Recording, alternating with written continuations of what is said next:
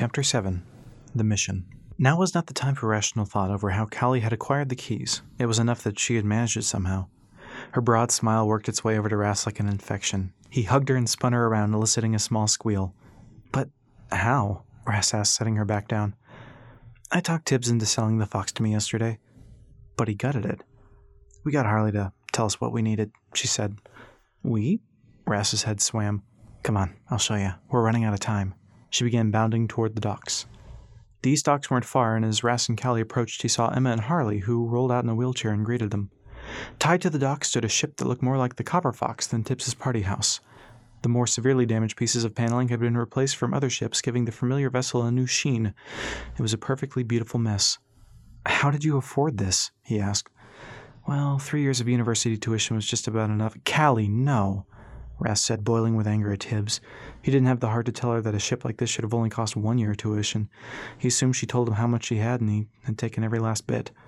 "Ras, I went to the university so I could someday get out and see the world. Think of it as graduating early," she said with a smile kinder than Ras could handle. "Your mom bought Harley's engines." Harley wheeled forward. "They don't make them like they used to." "Mom, what did you sell?" Ras asked. "The house was the only thing they owned valuable enough to buy a set of engines." "Don't worry about it," she replied. "Mom, you weren't getting anywhere without engines. I'll be fine," she said. Old Harley pointed a withered hand at Ras.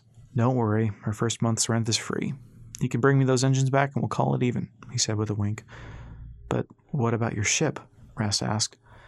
"This city is my ship," Old Harley said, challenging Ras to argue. Emma turned to Callie. "You bring me my boy back." "Yes, ma'am," Callie said, nodding. Emma picked up a heavy duffel bag sitting behind Old Harley's wheelchair and handed it to Ras.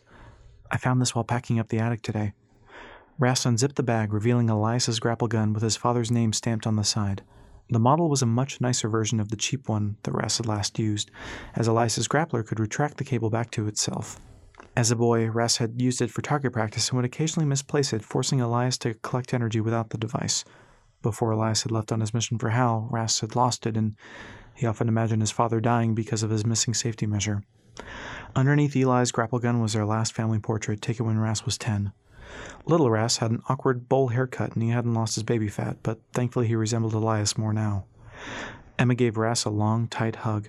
"You can do this," she said, sounding like she needed to hear the words more than her son did. He nodded as they ended their embrace. He took an eyeful of verdant, unsure if he'd ever stand on it again. With the day having waxed far into evening, Ras said, "We better go before Hal finds someone else." Ras and Callie waved to Emma and Harley as they walked up the gangplank. Ras took his place at the helm, running his hand over the familiar spoked wheel. Pressing the buttons, he retracted the gangplank and roused the engines. Callie called up from the main deck. "I renamed her." Ras furrowed his brow. "She's not the Copper Fox anymore?" "The name was already taken when I tried to register her." "I'm afraid to ask," Ras said. "She's the Brass Fox." "Copper mixed with tin," she answered. "I like it. The Brass Fox she is. Good name." "I thought so," Callie said, beaming. The ship glided out of the dock, and the tiny crew of the Brass Fox waved to the two on the dock. "Wait," Ras said. "How did you get your father to agree to this?" Callie climbed the steps to the bridge. "I left him a letter." A horn blared as Mr. Tourbillon's skiff pulled up to the dock, and Callie's parents exited, shouting out to her. "Bye, Mom. Bye, Dad. I've got to go save Verdun. Love you." Callie turned to Ras. "Punch it," she said casually. Ras obliged, and the Brass Fox dropped beneath the clouds, well on its way for its maiden voyage. Ras had nearly written off experiencing the wind pushing on his face and tussling his hair the way it did out in the open air. Callie, on the other hand, struggled with the reality that if the wind wasn't in her face, her hair was. "None of my books mention this happening to girls' hair," she said, brushing an errant lock out of her face. "It's not terribly romantic." She pulled her locks back with her left hand to end the struggle and stared over the railing to the grate below. "This is amazing," she beamed. "You should come see." "Your face is going to stick like that," Ras said. "I hope so," she said. "It's bad luck for the pilot to leave the wheel," Ras said, making up a poor excuse on the spot. It was one thing to have clouds just below him, but another thing entirely to see the ground and be reminded of just how far up he flew. As far as he knew, Callie was ignorant of his fear of heights, and he figured that if he wanted her to continue to trust him as a captain, she should remain in that ignorance.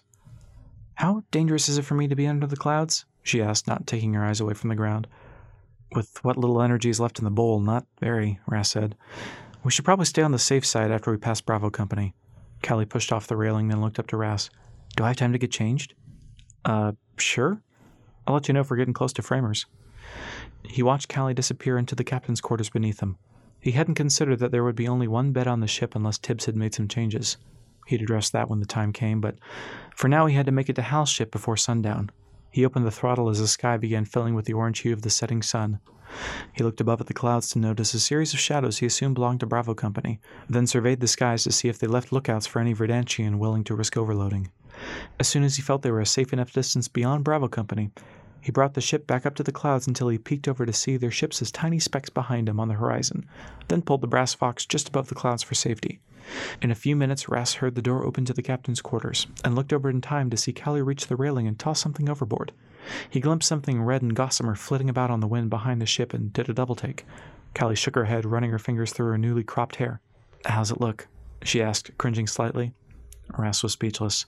She wore tall leather boots over a pair of tan corduroy pants held up by brown suspenders strapped over a white long-sleeve ruffled shirt. Her brilliant red hair fell just below the nape of her neck when the wind wasn't picking it up. She looked stunning. "I look stupid, don't I?" she asked. No, it's great. You look like the navvy of the Brass Fox." "Navvy?" Ras nodded. "Navigator." They were almost to the other side of the canyon, having taken the long route. "Is your head all right?" "I'll be fine. When we go through the tunnel into Framers, I'll need you to keep an eye out for the Kingfisher."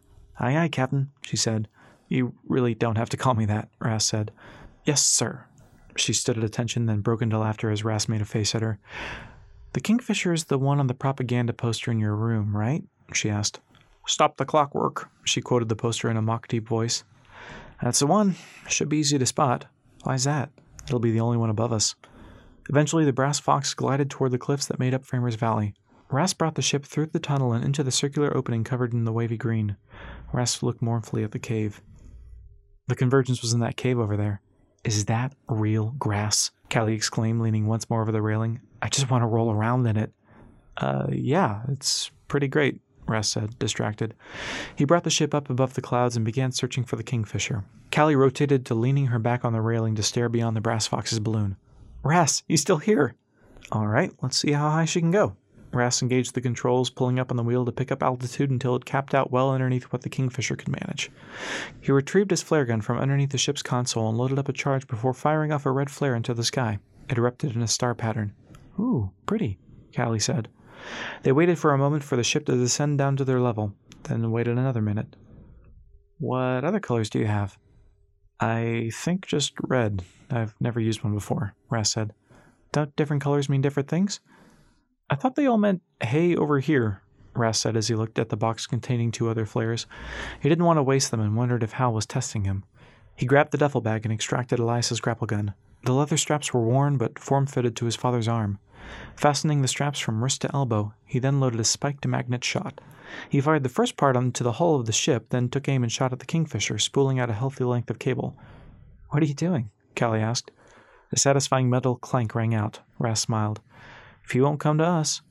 "Well, what if he moves?" Callie asked, sounding like she didn't want to question Ras's intelligence, but needed to make sure the obvious was stated.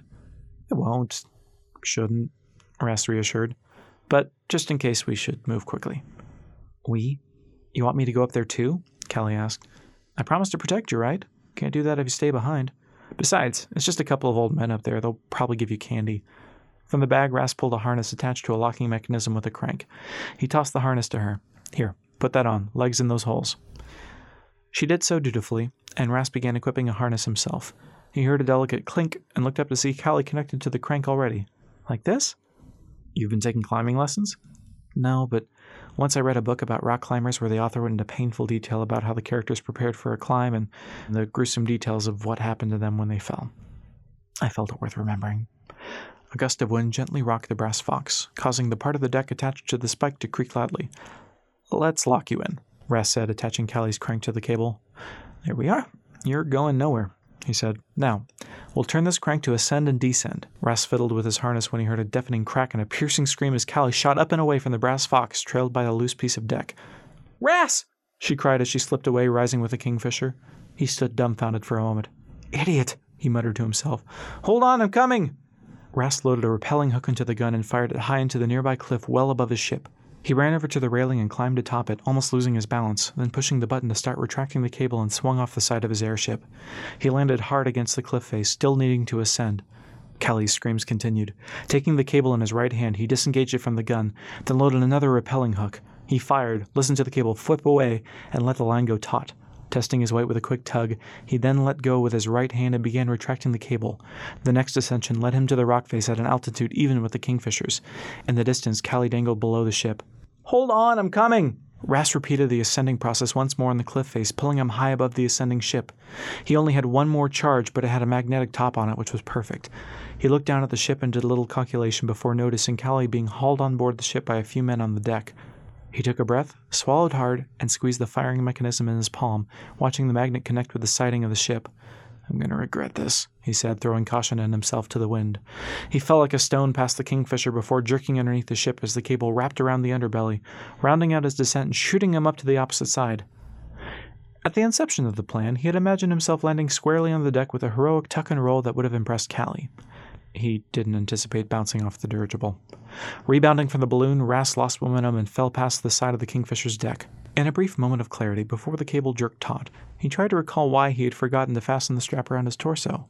Snap. The artwork on board the Kingfisher made it difficult for Callie to keep up with her elderly escorts. She didn't dare stop, but made a mental note to request a tour if time would allow. The door to the circular study slid open, spilling light from the hallway onto the room's sole inhabitant. The man reclined in a dark leather chair, well worn to its master's form. Without conceding defeat to the ceiling in their private staring contest, the man acknowledged the entrance. "Deus?" "Sir?"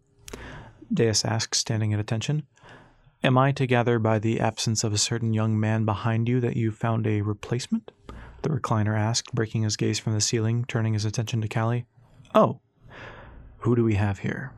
Callie's mouth went dry as the legend from her illustrated book stood before her. She began to speak, but opted to curtsy beforehand. "Callista Tourbillon, sir. Thank you for having us, Mr. Napier," she said shakily. "Us?" Hal asked, directing the question at Deus. "Erasmus is being fetched from underneath the ship," Deus said with a mixture of amusement and apology. "Is he now?" Hal asked, then swept an arm toward his desk. "Miss Tourbillon, if you would join me, I believe we have business to discuss." Callie found herself half paying attention, lost in the stacks of ancient books lining the walls.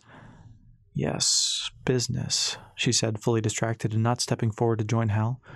Hal traced her eyeline and chuckled softly. "I don't think those would be of much use to you, I'm afraid." "Are they blank?" Callie asked, aghast. "Oh, no, my dear," Hal said, just in a language unfamiliar to most. Callie's shoulders sank slightly and she stepped away from Deus to take one of the seats facing Hal's desk. Her eyes were drawn to a small model of a white train sitting next to some papers. "Scale replica?" she asked hopefully. The object seemed plucked straight from her dreams.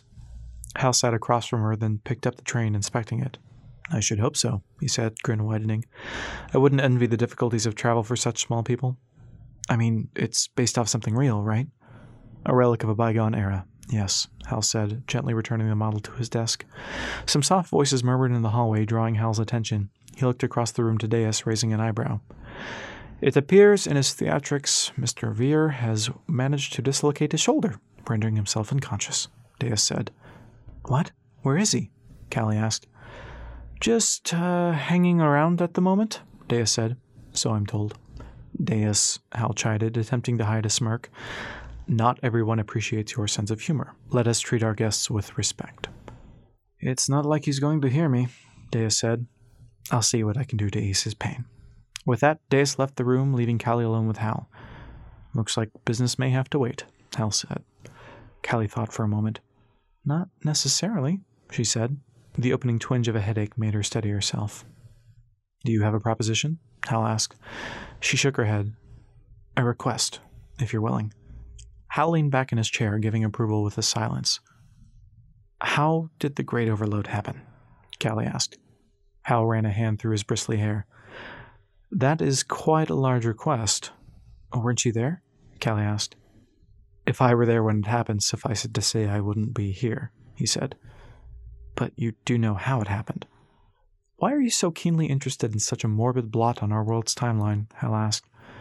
Callie shrugged. "I guess I've always thought that if we knew how it happened, then someone could figure out how to reverse it." Hal took a deep breath. I'm afraid that those that have gone on for good. No, I'm sorry, that's not what I mean, Callie said. I mean, make the land livable again. It's only a matter of time before the last Atmos city falls, right? The headache gnawed her once more, but she closed her eyes to focus on battling it back. Ah, there we have a noble endeavor indeed, Hal said, offering a sad smile. As best I understand, the Great Overload was a construction of the Elders, whose antidote, if ever there was one, has been lost to time. Oh. Callie's shoulders fell in disappointment. But just because we don't know doesn't mean we can't find out, Hal said, nodding until she mirrored the motion. Deus entered the room with 2 other elderly men, carrying Rass's limp form at waist height. Sir, where would you like this deposited? On the fainting couch, Hal said. That feels appropriate. With Rass draped over the furniture, the men nearly exited the room before Hal called out to them. I do believe it to be well past time for supper, Deus. If you would be so kind as to prepare something for Miss Tourbillon and myself to enjoy it in the study, I would be most obliged. Deus nodded, then promptly exited the room. Callie stared at Rass's limp form before turning back to Hal. What about him?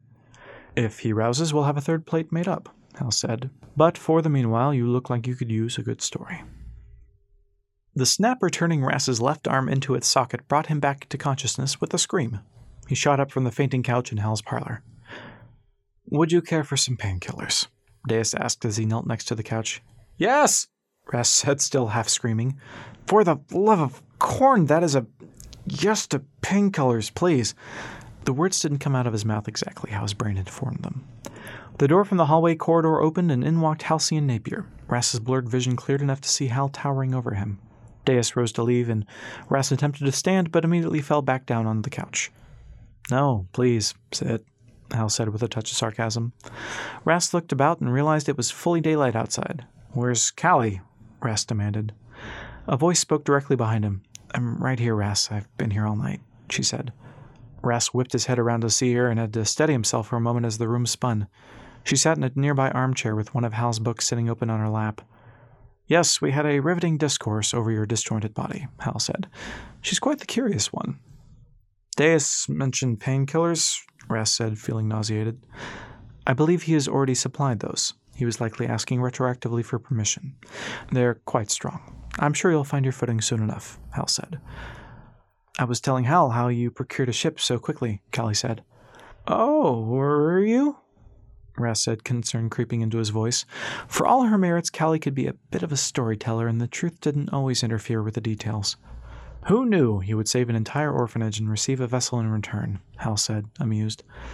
Funny how you didn't mention you lacked a ship when we spoke last. Rass turned and shot an incredulous look back at Callie, who proudly smiled, then returned his attention back to Hal. My dad taught me that someone else should toot your horn. Wait, that's wrong, Rass said, feeling the effects from the medicine. Sage advice either way, said Hal. I'm impressed with your tenacity. It will serve you well in the wild. Is your collection tank amply sized? It is so ample, Rass said. Am I getting worse? I feel like I'm getting worse. My fingers feel backwards, Callie interrupted. Maybe you should lie back down. Hal turned to address Callie. Miss Tourbillon, have you had time to practice with the device? I think I'm getting the hang of it, she said. What do you call it? It does not have a name. Very rare. An old friend made it for me. What was that? Rass asked. Callie produced a brass sphere about the size of a snow globe from beneath the book. There were 3 holes from where she inserted her thumb and first 2 fingers, activating the device. From within came a high-pitched whine of gears, and from the top an arrow attached to a metal rod lifted. The arrow clicked into place and turned slightly to the left and downward, pointing east. It's a compass that follows a trail to the mountain pass into the wild, Callie said. It reads trace amounts of the element on the wind that comes from there, Hal asked. Rass stared wide-eyed at it the way a drunken toddler would. Wow, he said, over-enunciating. Can I try? That would be unwise, Rass. The device attunes itself to a user, and another's touch might cause it to stop working properly for Callie, Hal said. Rass nodded solemnly. Don't touch the shiny. Got it. Precisely. Don't touch the shiny. Hal agreed as though Rass had just divulged a great secret. How long will he be like this? Callie asked. Days, months, 30 more minutes. These things are hard to say. Hal winked at her. Deus is preparing breakfast as we speak. Can't send you off on an empty stomach, now can we? No, we cannot, Ras said in agreement, looking up at the ceiling as though Hal were standing on it. If you excuse me, I'll have Deus fetch you both when breakfast is ready. With that, Hal exited the room. Ras, are you all right? Callie asked. Aside from my arm attempting to exit my body, never better. He slumped on the fainting couch, looking at Callie upside down. How you doing? He frowned. That came out wrong. She looked a bit flustered. It's just a lot to take in. Hal told me so many stories last night. Ras ratted himself. What kind of stories? About the wild. I think we might have gotten ourselves in a bit over our heads. We'll be fine, he said before slumping. When I have 2 working arms, I can sink entire cities, Ras said. I'm dangerous. But I promise to save Verdant, protect you, and bring you with me. We're in this thick as butter. Thieves, Ras. Thick as thieves, Callie corrected. Or butter. Look it up. It's a thing. He inspected his fingernails, biting one. Not sure of it. Not caring for its taste, he made a face. So what's in the wild? Pockets of frozen time, for one. That's what he wants us to collect, Ras. That would make a great birthday present, he said matter-of-factly. Why's that? Surprise, little Timmy, now you get an extra long birthday. Kids will go nuts over it. More like, surprise, little Timmy, now you're stuck in time as the rest of the world ages around you until the sun explodes, Callie countered. That sounds considerably less marketable. I don't want to get frozen in time, she said, looking legitimately worried. This sobered up Ras. I won't let that happen, okay? We stick together, and I have absolutely zero plans for getting frozen in time forever. That breaks promises number 1 and 3, plus it keeps me from number 2, okay? She nodded. Is that a page-turner?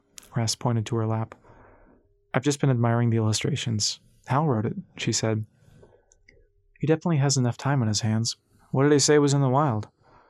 Elders that aren't frozen in time pockets? Deus opened the door and announced that breakfast was served. Callie helped Ras to his feet, careful not to aggravate the mending arm as the pair shuffled toward the door. So, when did you become a cliff diver? Callie asked, teasing. That was my first time, if you'll believe it, Ras said, missing the jab. He turned to Deus as they passed him. What's the medic drug called? Deus responded with a word Ras didn't understand and most likely couldn't pronounce when not under its effects. Fun. Hal sat at the end of a long wooden table with 20 place settings. Including Ras and Callie, only 8 seats were occupied, as the other 4 crew members that Ras had not yet met were all older than Hal, looking to be either in their 70s or 80s. Ras giggled slightly when he saw prunes in a bowl. He caught himself and stopped, tucking his lips between his teeth to avert a smile. The effects of the medicine slowly began ebbing away as he took in the smells of the food on the table. Toast, eggs, bacon, more eggs, toast with butter, and something that Ras figured to be even yet more eggs in an unfamiliar format were laid out before them. It was apparent that Deus's cooking repertoire was limited, and thus Ras assumed one of the empty seats formerly belonged to their late cook. Ras was grateful to have some protein in his diet for a change as he filled his place with scrambled eggs, 2 pieces of bacon, and a piece of buttered toast. He assumed Deus knew where to find the rare mountaintop farms. So, Hal, Ras said around a bite of toast, how did you stop Bravo Company from attacking? Hal smiled. I sent word to the collective I was on Verdant. Why would that stop Sky Pirates? Callie asked. Not every member of the collective wears a uniform, Hal said, and they have a keen interest in knowing what I know. Then why are Sky Pirates fighting a war against the collective? Ras asked. Have you heard any news of Bravo Company fighting in that war? Before letting it sink in, he changed the subject. So, Ras, tell me about Verdant. Ras choked on the mouthful of eggs he had overzealously stuffed into his mouth. But Bravo Company... Verdant, Hal said, his stare challenging Ras to continue inquiring about the Sky Pirates. Well, it was built in the bowl about 80 years ago because the bowl trapped energy naturally. I'm not looking for a history, my boy, Hal said with a chuckle. I am history. I'm more than familiar with how things came to be in the last century. Oh, sorry. Quite all right. What are the people like? Hal asked, inspecting the toast and selecting a piece. Well, people like to talk a lot, catch up on things they missed while out on collection runs. People move there and stay, I guess because they like it there. I don't really know how it's different from the rest of the world, Ras admitted. Are the people happy? Ras had to think. When not bombarded by Sky Pirates? I remember when I was little, people laughed more, but when you're little, people tend to hide the sad things from you. But since the Winnower put a lot of wind merchants out of work, we make do. Hal looked over to Callie. What about you? What do you think of the people? She sheepishly smiled. I don't know. Come now, you must have an opinion, he said. Aside from my last year at university, I've spent most of my life in my family's basement or in doctor's offices. Hal looked over at Deus before nodding somberly as though he fully understood. Ras picked up on why he was asking about the people. He lived vicariously. The old man probably hasn't been outside this airship in over 100 years. No wonder he's the youngest on the ship full of people who occasionally leave, Ras thought. What are you waiting for? Ras asked bluntly. Pardon? Hal asked, affronted by the abrupt tone. 164. That's a lot of time. Yes. The world thought you disappeared after you shut the elders into the wild, Ras said. I did, in a way. I mean, no disrespect, but feasibly you could live for, say, at least 1,000 years, right? Ras asked. But you stay on the ship, writing and painting. It seems like a self-imposed prison sentence. Hal firmly placed his water glass on the table. Let me ask you this.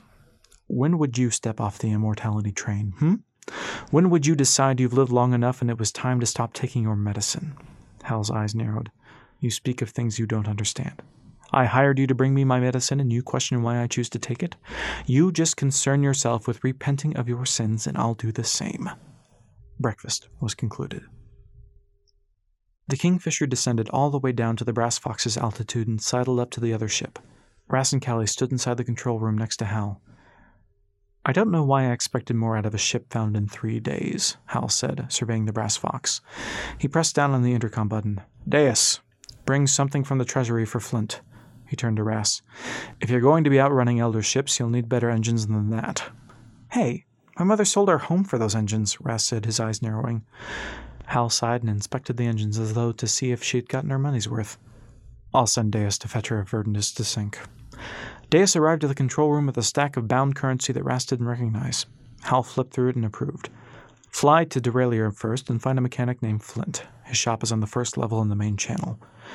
Slipped into the band of money was a piece of fine paper with a set of coordinates written on it. Hal pointed to it. Once inside the wild, that's where you will go to collect the air. Don't let these numbers or Callie's device fall into the wrong hands. There will be other interested parties, Hal said. Do you understand? Ras nodded. Got it. I've had Deus take the liberty of adding to your food supplies. You have quite the trip ahead of you. As Ras and Callie were ushered back into the Brass Fox, there were so many things Ras felt he should be asking Hal, but he didn't even know where to begin. He watched the Kingfisher ascend into the clouds and kicked himself for forgetting to ask Hal what allowed his ship to fly so high. He wished he hadn't spent most of his time aboard the fabled vessel with his faculties dulled by the medicine. It dawned on him just how little he knew about the world outside the bowl, and he was about to cross the entirety of it.